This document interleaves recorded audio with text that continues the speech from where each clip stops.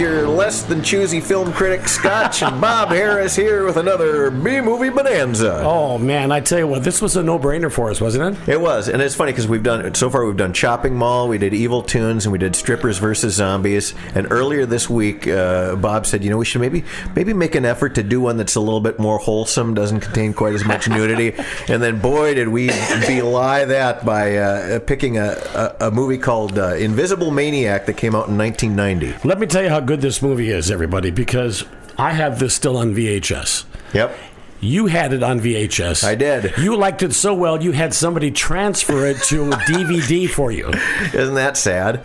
It's directed by Adam Rifkin, so it's got a little credibility. He's the same guy that directed Detroit Rock City. Got a big name to it, yep. Absolutely. And it's based on the classic Invisible Man, which, by the way, I saw a trailer. There's a new Invisible Man that's coming out in February.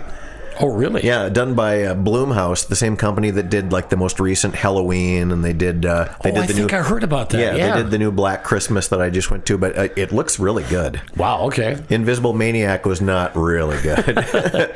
Now there was a word taken out of this title, by the way. Oh, was because it was once known as the Invisible Sex Maniac. Oh, I didn't know that. They took the word sex out of it. Well, that makes more sense. Yeah. So when it starts off, and it lets you know right away what type of a picture it is, because you see young Kevin Dornwinkle, who is using a telescope to spy on the neighbor lady who's undressing, and he gets caught by his mom, who, boy, she let him have it and calls him a little pervert and you make me sick and all this, which obviously scars him because years later he grows up to be this nerdy, socially awkward scientist, and we see him at what I guess is some kind of scientific conference, but it looks like it's just taking place in some little conference hall somewhere. It doesn't look like a big major scientific convention, but he decides he's going to demonstrate his invisibility serum that he's invented, and it fails, and all the other scientists start laughing at him. And I think it's so funny because the maturity level of the scientists, one of them yells out, "The only thing invisible, Dornwinkle, is your brain." I remember that. What scientist would do that? You know?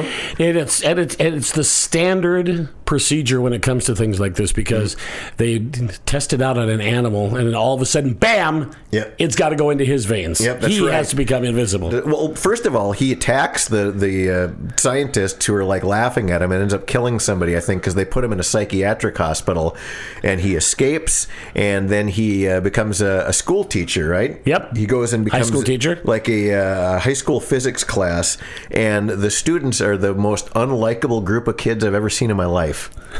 Just tormenting him relentlessly. If you know the word click, what we're talking about, There were definitely clicks in this motion picture. But while he's working there, he does, yes, he gets the opportunity to work on his serum, and like you said, first he makes an animal invisible, and then boom, makes himself invisible, and immediately goes and looks around in a girl's locker room, because that's the type of thing you do, I guess, when you're an invisible pervert, invisible sex maniac. Yeah.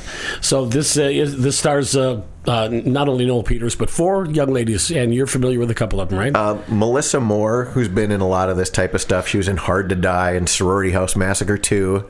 And then there's what's her name? Savannah.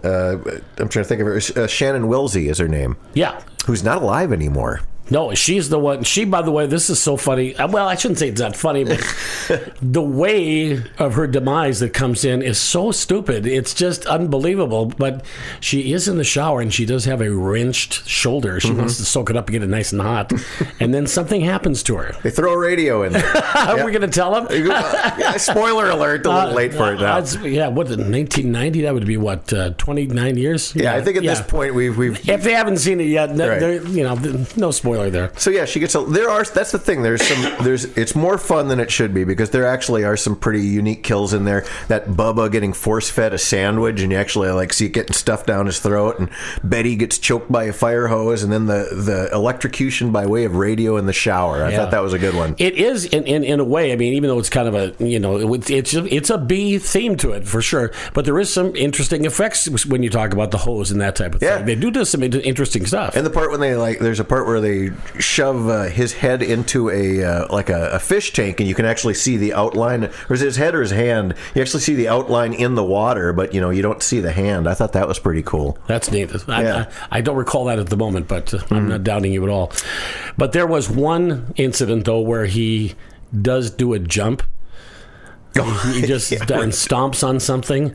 That was kind of gross, but you didn't see anything. No, you don't see it. Yeah. Being it's the late 80s, early 90s, of course, they have Kevin Dornwinkle, the evil professor, saying a few kind of Freddy Krueger-ish type of lines as he's running around and killing the kids. So I thought some of it was kind of clever.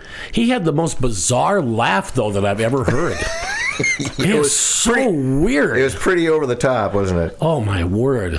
And also, you have a very, like a creepy mute janitor. And then I think some of the laughs come from the oversexed principal, who I think it's a female principal. Oh, yeah. She's probably one of the worst actresses. The way she delivers the lines is so awful. But she was in there for other reasons, obviously, than her acting abilities. She's been in different types of movies than be one like this. Let's put it this way. Okay. I believe she has anyway.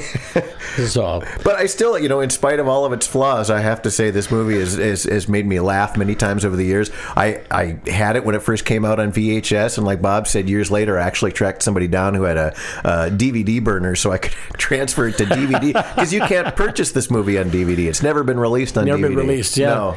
It's one of those deals, too, back in the earlier days where they were actually sending me movies to review, and I was giving them short little reviews and sending back, and all of a sudden this one, they say, hey, do you want to look at Invisible Maniacs? I looked at the story and I said, oh, they got to be kidding me on this. Yes, send it to me. I'll take a look at it.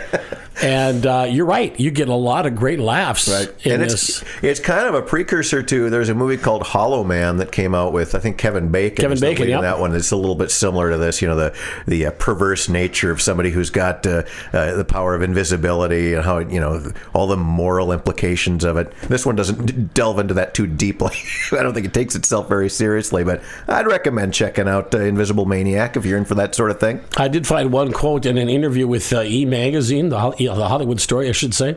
They had Billy Sheehan recounted how Wilsley was utterly humiliated during the film's premiere. Really? And she said whenever the audience would laugh at one of her lines, she could not differentiate whether they were laughing at her person or the character. Right. Now, she's the one who was an adult film actress, and I don't know if she had an overdose or if she ended up killing herself, but she really wanted to get into mainstream films, and sadly, she only did a couple of these B-type pictures, and she's not a strong actress. Yeah, she only died at like 23, I think, something like that. She was in the drugs, and I think it was suicide. Her line about wrenching her shoulder does really stand out the way she delivers it. It's some strong acting. That poor radio, I tell you, that was a classic that they destroyed. So there you go, our B-movie bonanza for this week. The Invisible Maniac. Check it out. Double thumbs up from both of us. All right, have a good weekend. Bob Harris here from the Mighty 790 KFGO and Scotch for Jack FM.